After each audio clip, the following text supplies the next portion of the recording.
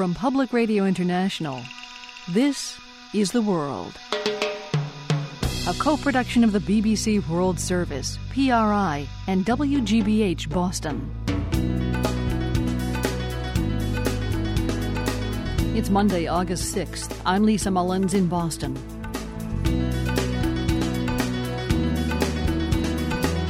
In Syria today, the defections from the Assad regime keep coming. The latest is the country's prime minister. Bashar Assad and his allies cannot know anymore on whom they can count. We'll have details coming up. Also, cybersecurity and the pesky problem of passwords. Some people would never contemplate sharing them. I know technical people who broke up with their girlfriends because they asked for their Facebook passwords. Also, Ireland's great hope for gold, a female boxer. PRI's The World is made possible in part by Medtronic employees, proudly supporting the work of United Way. United Way helps build pathways out of poverty by mobilizing the caring power of communities around the world, focusing on education, health, and basic needs. Learn how to help at unitedway.org. And by PBS Learning Media, providing accessible, on-demand educational content to teachers nationwide. More information online at pbslearningmedia.org. I'm Lisa Mullins, and this is The World. Touchdown confirmed. We're safe on Mars. NASA engineers in Pasadena, California, erupted in cheers late last night because of what was happening up on Mars, the safe landing of the mechanical rover called Curiosity. The spacecraft had to go from 13,000 miles an hour to a soft landing in what scientists called 7 minutes of terror. Well, everything seemed to go off without a hitch. After it landed, Curiosity even sent a couple of pictures from one of its wheels and of its shadow to confirm that it was actually on Mars's ground. So what's Curiosity going to do next? Bruce Barraclough is project manager for one of the 10 scientific instruments on rover. Bruce, thank you, by the way, for staying awake for us. You've been awake for how long now? Oh, it's been a day and a half or so, but we're so excited it's no problem at all. Yeah, I'm guessing you're one of those people who is whooping it up in Pasadena that we heard in the top there. But you oversee an instrument that is called ChemCam. I gather it shoots lasers. What for? That's correct. ChemCam is a new type of technology that's been the first time it's ever been flown. The ChemCam stands for chemistry and camera, and as you might gather from that, it does two things. It tries to get the chemistry of samples out the soils or rocks on the surface of Mars, and it also takes pictures of these targets that we've been shooting. The chemistry part is enabled by a technology called laser-induced breakdown spectroscopy, which is a fancy way of saying that we shoot a very high energy density laser at a target. It gets so hot that we turn it into a vapor or a plasma. As that plasma cools in the Martian atmosphere, it gives off photons, light, and based on the color of that light, we can tell what that target is composed of. So our instrument is supposed to reach out up to, say, 7 or 8 yards and be able to identify the composition of soils, rocks, things like that. So just to be clear, ChemCam has kind of like an arm, and it reaches out to grab a bunch of rock and then basically vaporize it? That's the arm on the rover, and that does exist. But if you've seen a picture of the rover, you'll notice that there's a tall mast that sticks straight up, and there's a white box on the top of that mast. That's where the laser emanates from, so it shoots a laser much like your laser pointer that you use to give presentations, and then we can interrogate the samples remotely, so we don't even have to get near them to be able to tell what's going on at a distance. So when you look at the vaporized rock, what do you find out?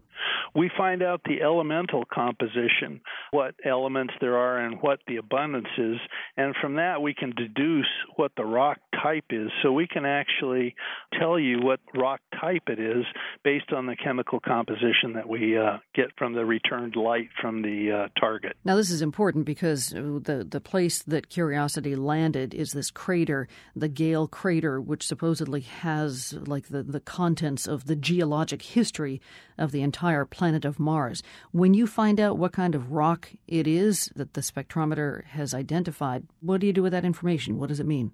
Well, we're hoping to examine the history of this crater and use that as an analog for the past history of Mars. If you look at the mound of rocks, Mount Sharp, or Aeolus Mons, that's the large mountain in the center of the crater, it's layered, and as you drive up through these layers, you're going through the history of Mars into the deep past. So we hope to tell something about past history of the planet and also to be able to identify any potential strata or habitats that might have been places where life could have survived or might have grown in the past or even in the present. That's a good point right there. Yeah, NASA is emphasizing the Curiosity, the vehicle, is not looking for life on Mars, but it's looking for signs that life may have been possible or may have existed. What's the difference? Well, for life to exist, at least life as we know it, you need energy, you need water, and you need certain chemicals, carbon, oxygen, sulfur, nitrogen. So we're looking to see if there is are these trace elements available.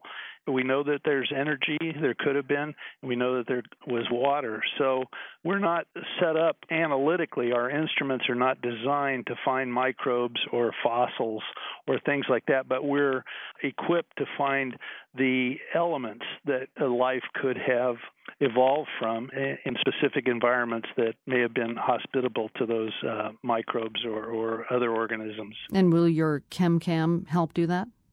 Yes, we can detect hydrogen, carbon, nitrogen, oxygen, sulfur, all the building blocks of life.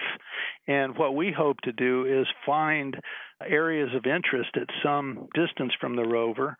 And if we do find very interesting things, we'll drive the rover over. And then, as you spoke about earlier, there's an arm that can actually get samples and deposit them into other scientific instruments inside the rover that will do a very detailed analysis of gases and other things that will help us decipher whether these environments might have been hospitable to life in the past or at present. By the way, Bruce, ChemCam is not purely an American invention. Oh, that's true. We have a very strong team of French and American participants in this. Our French colleagues provided the laser that sits on the top as well as the camera, and the American team provided the computer that runs things as well as the spectrometers that analyze the light that comes back from the targets. A very close collaboration, and hope to carry that forward into future missions. What's the interest of the French and of Americans, or versus Americans, in something like this? Well, science is a universal undertaking, and we have colleagues all over the world that are dying to participate in these very, very interesting missions. We're all interested in the same sorts of things. What's the history of the planets, history of the solar system? How did life evolve? Is there life elsewhere?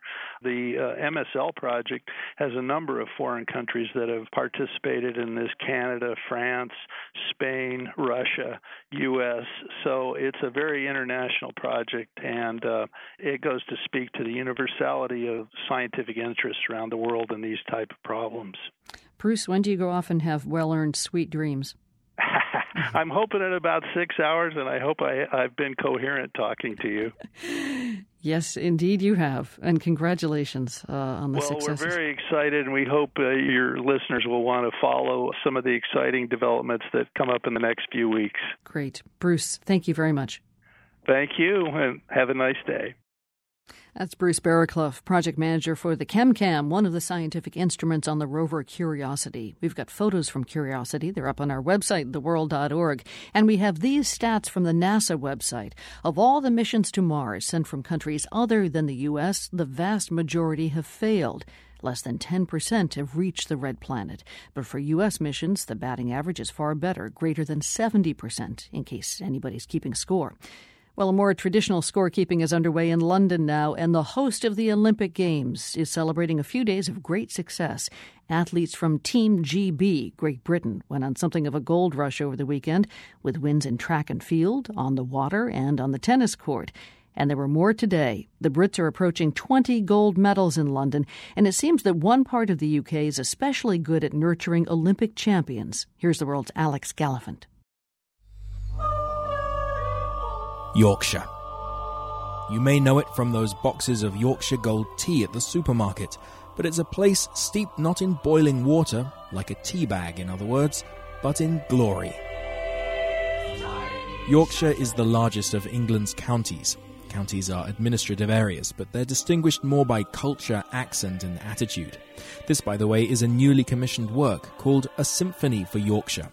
The county's certainly hitting all the right notes at the Olympics.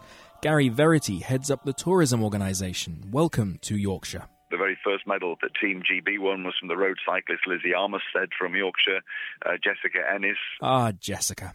Her gold medal in the heptathlon on Saturday night confirmed her status as the Golden Girl of London 2012 and erased any need for her second name, except maybe at the bank. Jessica's from Yorkshire. So are some of Britain's medal-winning rowers. So is Gary Verity, who, when he's not promoting Yorkshire, runs a small sheep farm. Just to keep me fit in my spare time. In fact, so are Britain's Brownlee brothers, Alistair and Johnny. They're Yorkshiremen too. Both are expected to challenge for gold in the men's triathlon tomorrow. As a race of people in Yorkshire, we're very determined, we're very dogged, and, we don't give in easily. So I think all of those traits put together, are key components for true Olympic champions. I guess so. If Yorkshire were an independent country, it'd be ranked about number 10 on the list of medal-winning nations at these Olympic Games, so far at least. Right now, for instance, Yorkshire's athletes would be ranked higher even than the mighty Australians. And for the Aussies, simply taking part isn't enough. That's not the Australian ethos, and we are very much about winning. We're unashamedly try to be in the top 5. John Coates is the president of the Australian Olympic Committee. Speaking to this programme last year, he made clear that winning against Australia's mother nation was also a big part of the plan for London 2012. You're never quite sure of the number of medals that will be required. What I am sure of is if we can beat the British, we'll be in the top 5. Well, right now, Australia is sitting way down the medals list, down in the teens. And it's provoked a bit of soul-searching down under. See, Australia's invested huge amounts of money in its elite sports programs over the years. And more often than not, that's resulted in the Aussies doling out heavy defeats to British teams. Gentle listener, I cannot tell you how hard it is not to ring a bell and blow a raspberry and gloat like a stoat right now. But I shan't. At a press conference in London, Australian athlete Mitchell Watt reminded everyone that winning isn't everything. Watt won silver in the men's long jump on Saturday. I think people need to start understanding that it's not easy to win an Olympic gold medal, and there's absolutely nothing wrong with a silver medal. The first question I got was, a disappointing result. The team's happy, I'm happy, the head coach is happy. I've got thousands of messages back home that they're happy, and the only people that aren't happy are you guys. He's right, of course. Few of us can know what it is to be an Olympian. Just in case you're wondering, the athlete who won gold in the men's long jump wasn't from Yorkshire. But he was British. No, sorry. For the World, I'm Alex Gallifant in London. For all of our Olympic coverage, check out theworld.org. World producer Andrea Crossan just returned from the Games and has a blog about why she loves Kazakhstan. That's right, Kazakhstan. The problem with passwords coming up on PRI. The World is brought to you by PRI with help from the Medtronic Foundation, supporting the work of Partners in Health, an organization dedicated to bringing quality health care to the world's poorest people and communities. Learn how to help at PIH.org. I'm Lisa Mullins, and this is The World. Saudi Arabia is celebrating its first medal of the Olympic Games. The Saudi team won a bronze in show jumping. We're talking horses here. It was a sweet victory, especially considering that one of the team horses failed a drug test earlier this year. Great Britain suffered a shock in boxing. Team GB's middleweight favorite Savannah Marshall was upset by Kazakhstan's Marina Volnova. It was a good day for the Irish, though. Their top-ranked lightweight boxer Katie Taylor won her quarter-final bout at the Games. Taylor is Ireland's top hope for a gold medal, the first since 1996. She was also the country's flag-bearer at the opening ceremonies. Barry McGuigan is a former Olympic boxer. He represented Ireland in the 1980 Moscow Olympics. He's also the former world featherweight boxing champion. He is now in southeast Kent. Barry McGuigan, I know you watched today's bout with Katie Taylor. How's your girl looking? Wow, she looks amazing. This girl is pretty special, Lisa. She's 4 times world champion, 5 times European champion, has captained the Irish football team, played Gaelic football. She's a multi-sportswoman, a beautiful girl, a good-looking, and what an athlete. And she boxed and beat former world bronze medalist Natasha Jonah from Great Britain today. And you'd think the place had been taken over by the whole of Ireland. It was just incredible. The woman, as you mentioned, from Great Britain, who Katie faced today, is Natasha Jonas, who actually had some really nice things to say about her. She said, "I came here the fittest, the leanest, the healthiest, the smartest boxer I could be. And she," meaning Katie Taylor, "is still the best." What is it that makes her so good? I think the fact that her dad was a pretty good light heavyweight. She looked at her dad shadow boxing when she was a kid. She started boxing at 12, but she was also playing other sports. She's got great hand-eye coordination. She's got great foot movement. She moves into position and punches, and then she double feints with her feet. I've watched her sparring some of the men in the Irish elite team, and she's equal to them. She's brilliant. And what the dad has done is it obviously impounded the technique over the years and done loads of drills with her. But her style and her technique is amazing. I think her dad was in the boxing ring with her today, wasn't he? In the corner? Yeah, he's in the corner with the assistant national coach, a guy called Zor Antia. Is it those attributes of her and her story and her family that you think have brought Ireland around her, or is it more the fact that she's the poster girl for boxing as a women's Olympic sport now, and she has the best chance at the gold? She is the poster girl because she's 4 times world champion and 5 times European champion. She's also a very nice person. She's very humble, doesn't get emotional. She's, even when she's fighting, I mean, the pressure that was on her shoulders for today's event must have been extraordinary. She was able to keep a cool head, box magnificently, keep her discipline the whole way through. And, she's an outstanding talent. She might even be in with a chance of winning the Val Barker Award for the best boxer of the tournament. Obviously, they take into consideration what she's done in the past. But she's looked equal to any of the men here stylistically. She's been punch perfect the whole way through. Barry, you've been boxing a long time. As we said, you competed in the 1980 Olympics in Moscow. Do you ever think you'd see the day when a woman would be in the boxing ring at the Olympics? I didn't. I know that it's not really well known, but it was tried way back in 1904. It was tried as a trial event, but didn't really happen. It weren't competitive enough. But this is the first time it's been introduced, and if it is a success, which I know it will be, it's already been a resounding success so far. They will take in all the divisions, all the other weight divisions for 2016 in Rio.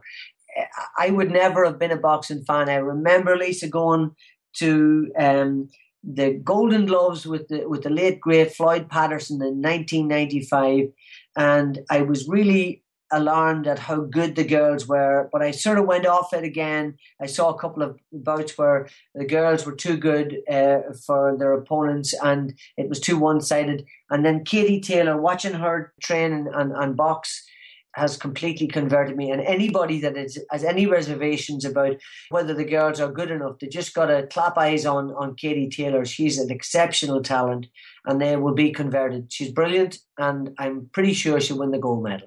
You going to be watching on Wednesday for the next bout? Most definitely. I'll be there. All right. Thank you. Barry McGuigan is a former Olympic boxer, former world featherweight boxing champion, and a boxing commentator. So nice to talk to you. Congratulations, by the way. Thanks, Lisa. With a name like Mullins, I know where you're from, too. You got my number. Thanks a lot, Barry. Good luck. Women's boxing is popular in many unlikely places, such as in Calcutta, India, where Shatila Bebi boxes. She's been known to put her skills to use outside the boxing ring, too. There was somebody in the bus, and then the person snatched the bag and ran. I was very angry. I ran, I nabbed him, and I beat him up, and I saw that blood was coming out from his nose, and then it was all right. That's Indian boxer Shatila Bebi speaking in 2006. We've got a report and a slideshow on the Muslim female boxers of Calcutta at theworld.org. Don't call it a comeback. I've been here for years. I'm rocking my pants, putting suckers in fear, making the tears rain down like a monsoon. Listen to the bass go boom, explosion. Overpowering over the competition. I'm towering, wrecking shop. When I drop these lyrics that'll make you call the cops. Don't you dare stare. You better move. Don't ever compare me to the rest that'll all get sliced and diced. Competition's paying the price. I'm gonna knock you out. Mama say knock you out. I'm gonna knock you out. Mama say knock you out.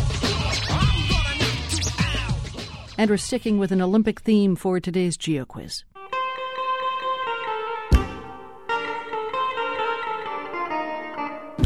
We head to Jamaica, which has plenty to celebrate today. Jamaicans are marking 50 years of independence from the British. What they're really excited about on this day, though, is the local hero Usain Bolt. He won the gold in the men's 100-meter final yesterday and retained his title as the fastest man on the planet. Even Jamaican Prime Minister Portia Simpson Miller took time out of her busy schedule to praise Usain Bolt. I am so proud. I'm so happy and pleased at the victory of Usain. It's really, really a serious achievement, an excellent achievement. And when we say Jamaican, the last 4 letters in the word Jamaican are I-C-A-N. And I always say, I can. Usain Bolt's hometown of Sherwood Content is also thrilled.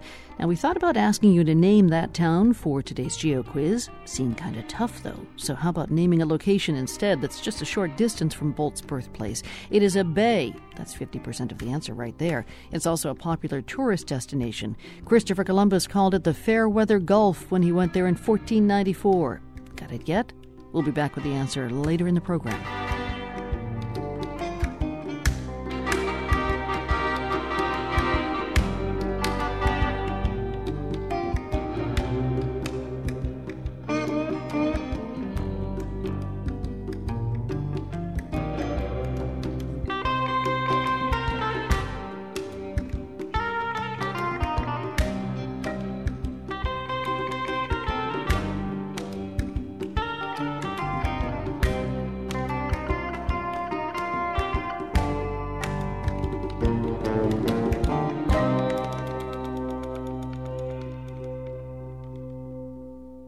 You're listening to The World on PRI, Public Radio International.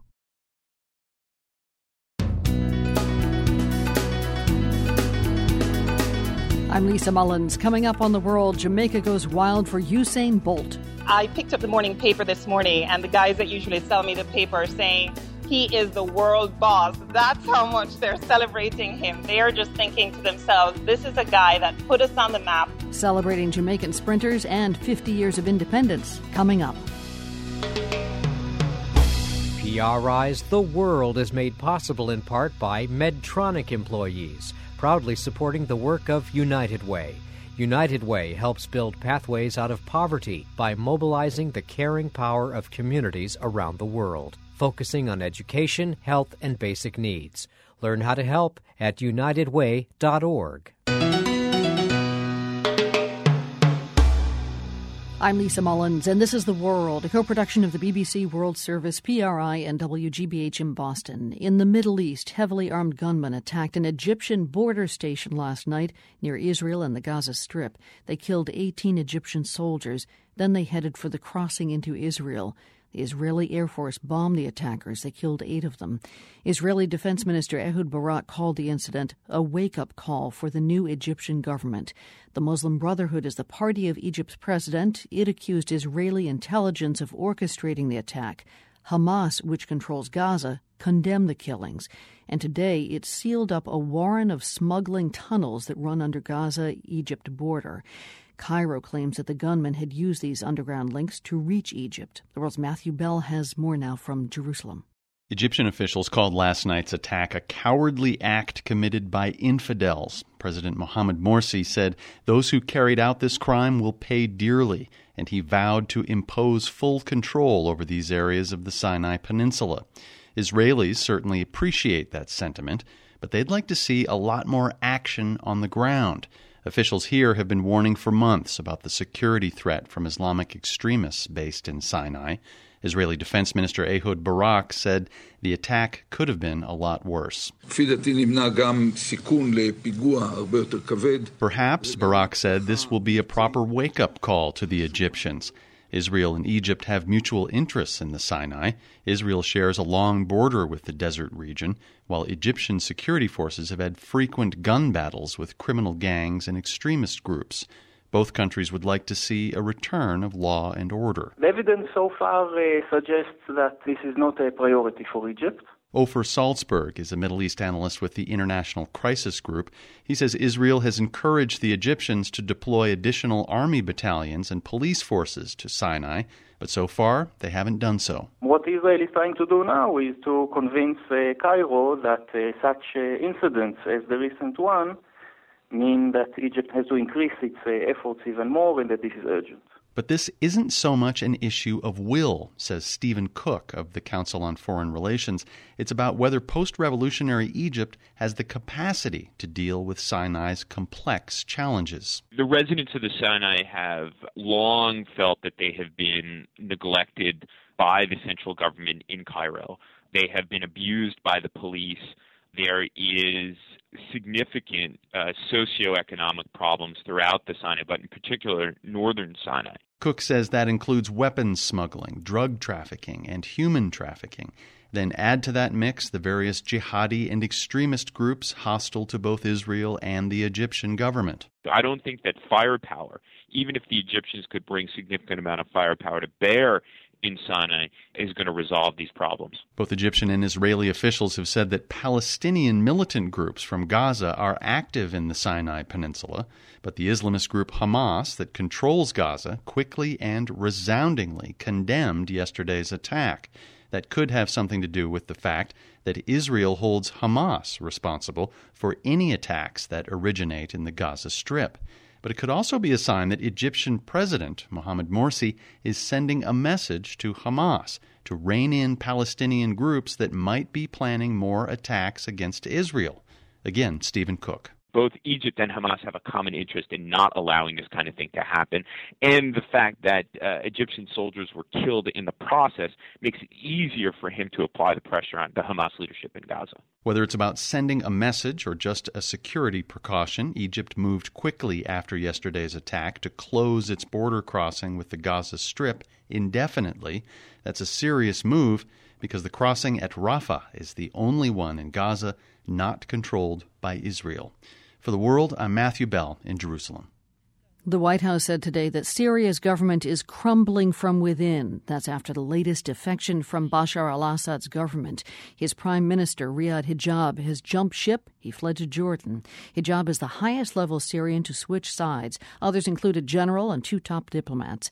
Reem Alaf is an associate fellow with the London-based think tank Chatham House. She's Syrian herself. She says that the latest defection is damaging.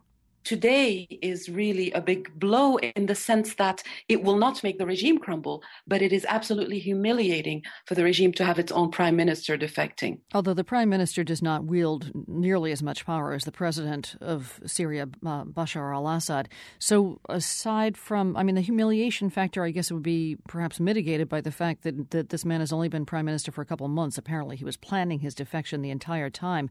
But what real kind of wounds could this create in the regime? The regime does not like to hear such news because it has been trying to convince the people who still support it that this is all a conspiracy, that this is all a war against Syria, led by the United States and its allies, led by Saudi Arabia and Qatar.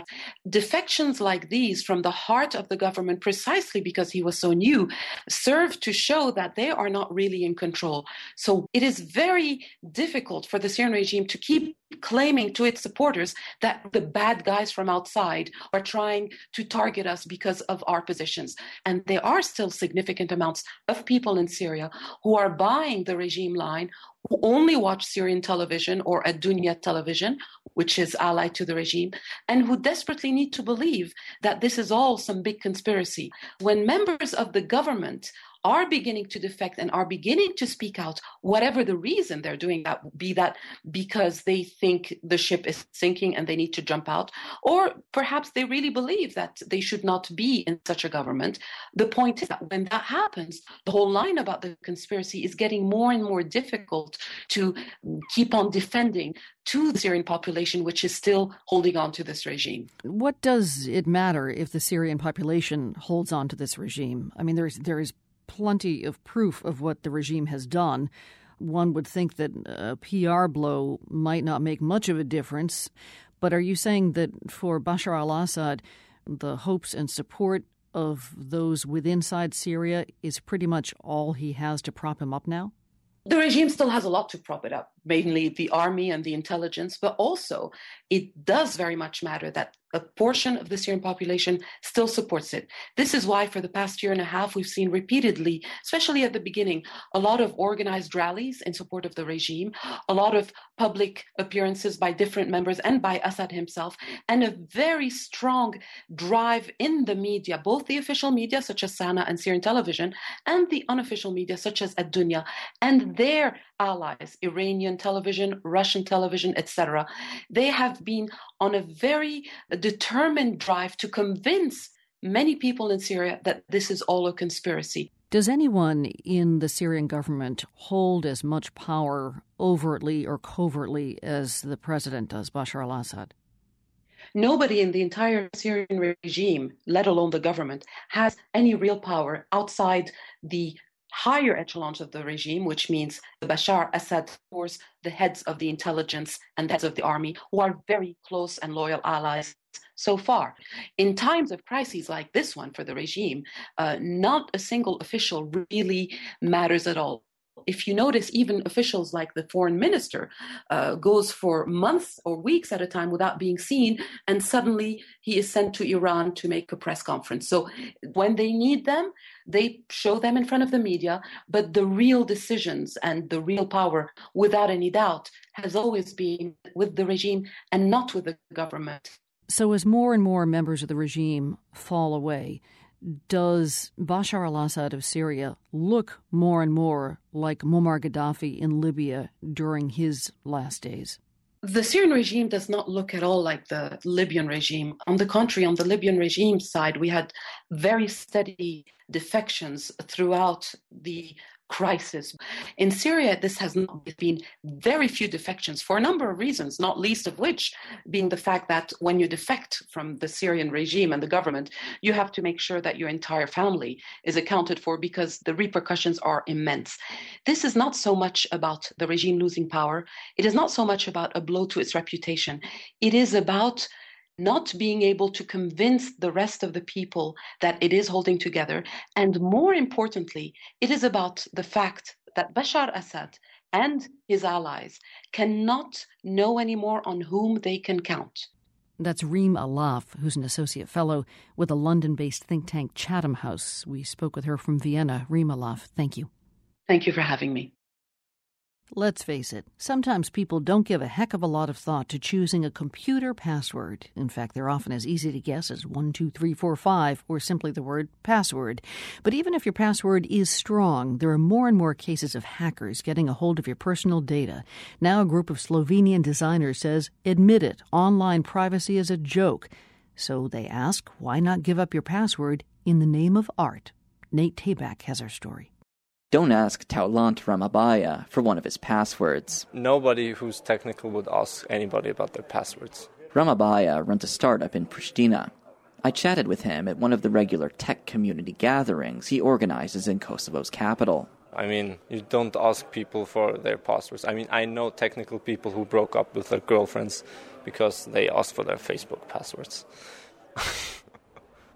Back in the privacy of my apartment, I'm about to reveal one of mine in a very public way. So if you value your internet security, don't try this at home. or anywhere else for that matter. I'm now at the Slovenian website, trustmeitsart.com. I've just submitted an old password of mine, one that I haven't used in years. You can see it in an online gallery, along with more than 600 other submissions. Now you might be wondering at this point, why on earth would anyone do this? The rush that you get when you enter your password and you find it in the gallery, and it's always staring at you. It's always there. Whenever you go back, you see it there, and you feel vulnerable. That's Jure Martinez. I spoke to him on Skype. He and fellow graphic design students Klemen Ilovar and Nes Prach created Trust Me It's Art in Slovenia's capital, Ljubljana. The site launched in June. But what's the point? Ilovar says the idea is to make users aware that their private information isn't all that private. Like Facebook and other applications and platforms, you just give some information about yourself. And this is like, well, basically you're giving probably much more than you know. And we're just more honest. We're saying like, we don't want to use it, but this is the biggest information you can have and give to some other person on the internet. The three insist that they're not doing anything nefarious with the information, and they warn that users should not feel secure about anything submitted to the site. It's not really safe, and that was not the point of it. That was not the point, yeah. Maybe it's not smart to tell that. All submissions are anonymous, and they're continuously shuffled, but there aren't any special security precautions. Ilovar says he wouldn't mind if a hacker did exploit the passwords. That would be a positive reaction through us and through the page, through the project. So if anybody does that, well, we don't support it, but it would be a positive thing to the project. Positive in the sense that it would underscore just how insecure the internet is. That statement really doesn't hold any water. Dan Gooden is the security editor of the U.S. technology website Ars Technica. It reminds me of somebody saying that to demonstrate and raise awareness about street crime, you should take a taxi, drop you off in the middle of the most dangerous neighborhood at 3 a.m. in the morning and see if you can leave. And, if you get beat up, it'll show you just how dangerous street crime can be.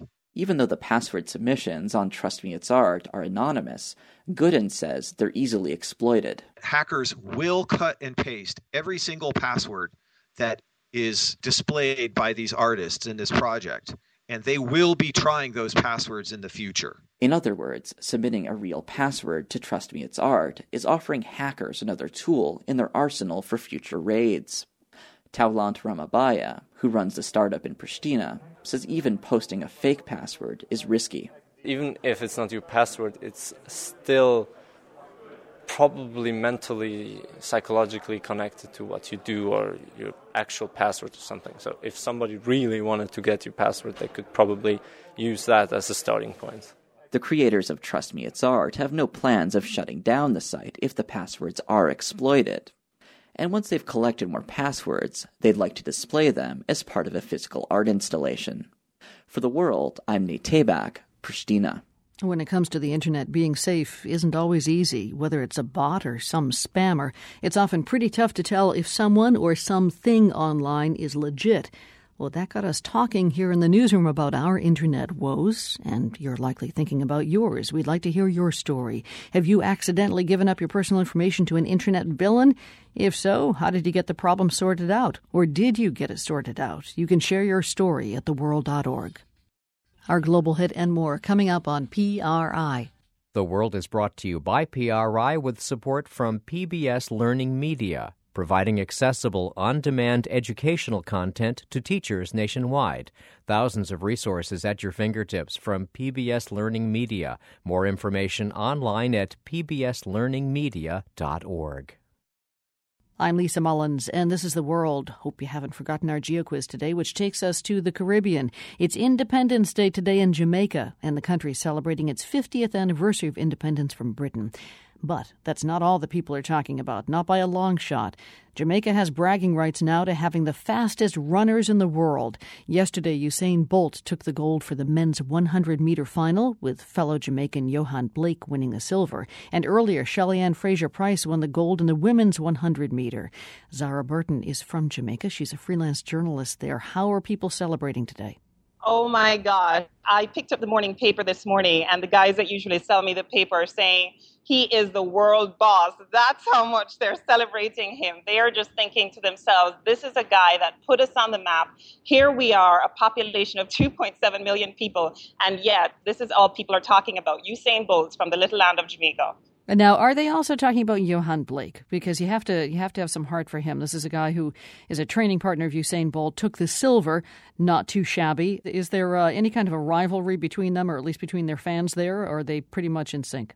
No, you know what? People are so proud of both of them. There was even some anticipation that maybe Johan Blake would beat out Usain Bolt, especially because in the Olympic trials here about a couple weeks ago, he was the one that beat Usain Bolt in both the 100-meter and the 200-meter, which also will be run later on this week. So it'll be interesting to see the matchup between them for that race as well. But as far as the 100-meter is concerned, the fact that Usain Bolt won first and that Johan Blake was second in the silver, that's what Jamaicans wanted to see. 1 and 2, Usain Bolt and Johan Blake. You're forgetting Shelly-Ann Fraser-Pryce.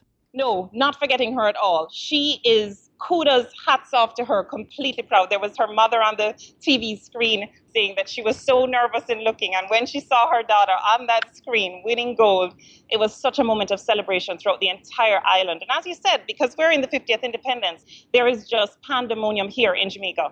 Can you explain, Zara, how it is that, as you say, a place that has a population of 2.7 million people, a pretty small country, how has it managed to produce so many world-class sprinters?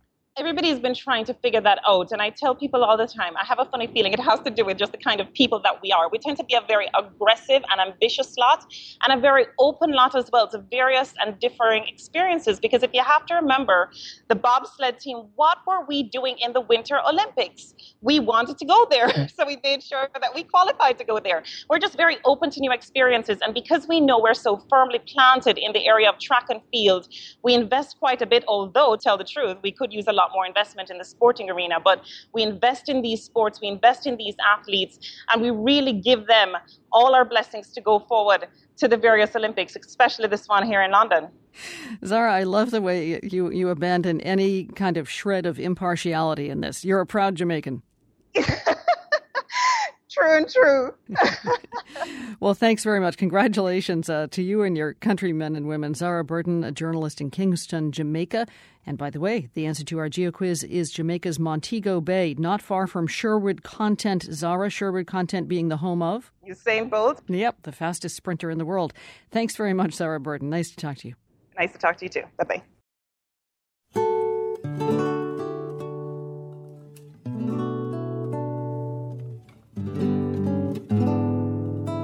And finally today, we remember a legend in Mexico. Her name was Chavela Vargas, and she was a renowned singer of rancheras, torch songs. Vargas was also known for the company she kept. She was friends with renowned artists such as Frida Kahlo and Diego Rivera, and she herself was a major figure in Mexico City's art scene in the mid-20th century. Vargas died this weekend. She was 93 years old. Here she is in her last performance ever in Mexico City. Dolor dentro de mí, te juro, corazón, que no es falta de amor, pero es mejor así. The late Chavela Vargas on stage in Mexico City this past April. Reporter Beto Arcos, you were a lucky man to have a seat at that concert. Can you describe what it was like? It was electrifying. She came out on stage on a wheelchair and she was surrounded by friends. It was the most touching experience I've had. People just roared and you can feel the electricity. You could feel the intensity of this woman coming out and giving her soul to those present at that space, which is the Palace of Fine Arts, a space that she was not exactly a regular at. She only gained attention to perform at this venue in the early 90s, but it was pretty much forbidden to her up until then. It was forbidden to her for what reason? Well, she was a singer with pants on, singing the most essential of Mexican songs, rancheras. These are songs that were typically performed by either male or women, but in dress. And so how dare she do this? How dare she come out in pants and sing these songs that are so chauvinistic, that all about male power? And she would not switch the pronoun. She was speaking about women. She was not only dressed in pants, she would smoke cigars, she would drink while she was on stage. Was this really what prevented her from making it to this major venue until she was that old? Yeah. She performed in theaters, but she was never allowed to be on television. TV channels, well, the main one, Televisa, never really invited her to come and perform at any of the TV shows. And theaters really didn't, the sort of respectable middle-class type of spaces didn't really have her on. But it wasn't really until the early 90s when she, in a sense, renewed, her career was renewed. Despite the controversy of how she handled herself, what her sexuality was, she did come out publicly as lesbian when she was 81 years old, as she wrote her autobiography. But it seemed as if her popularity really endured among Mexicans, and in fact, pretty much all over the world. She recorded about 80 albums in her lifetime. Can you maybe speak personally, Beto? You've spoken to us a lot about a lot of musicians. What did you find so moving about her voice? The best way to describe her intensity, her power to touch people like me, like anybody, is that she sang with an emotion that was unlike any other voice that I've ever heard. The way she did it is she literally undressed the songs. The great writer Carlos Monsiváis said she sang rancheras with the nakedness of the blues. Let's hear a little bit more of Chavela Vargas as we close out the show today. Chavela Vargas died yesterday at the age of 93. Beto Arcos, reporter and frequent contributor to The World, and one of Chavela Vargas's appreciators. Thank you very much, Beto. It's an honor, Lisa. Bajabas del templo un día, llorona, cuando al bajar yo te vi. Bajabas. You can see Chavela Vargas performing. We've got a video of her in concert at theworld.org. From the Nan and Bill Harris studios at WGBH in Boston, I'm Lisa Mullins. Thanks for listening. The World is a co-production of the BBC World Service, PRI, and WGBH Boston, supported in part by Nan and Bill Harris, committed to supporting objective, unbiased reporting on national and international issues, the Carnegie Corporation, the Luce Foundation's Henry R. Luce Initiative on Religion and International Affairs, by the Annenberg Foundation, the Freeman Foundation, and by the PRI Program Fund, whose contributors include the John D. and Catherine T. MacArthur Foundation, committed to building a more just, verdant, and peaceful world. macfound.org. PRI, Public Radio International.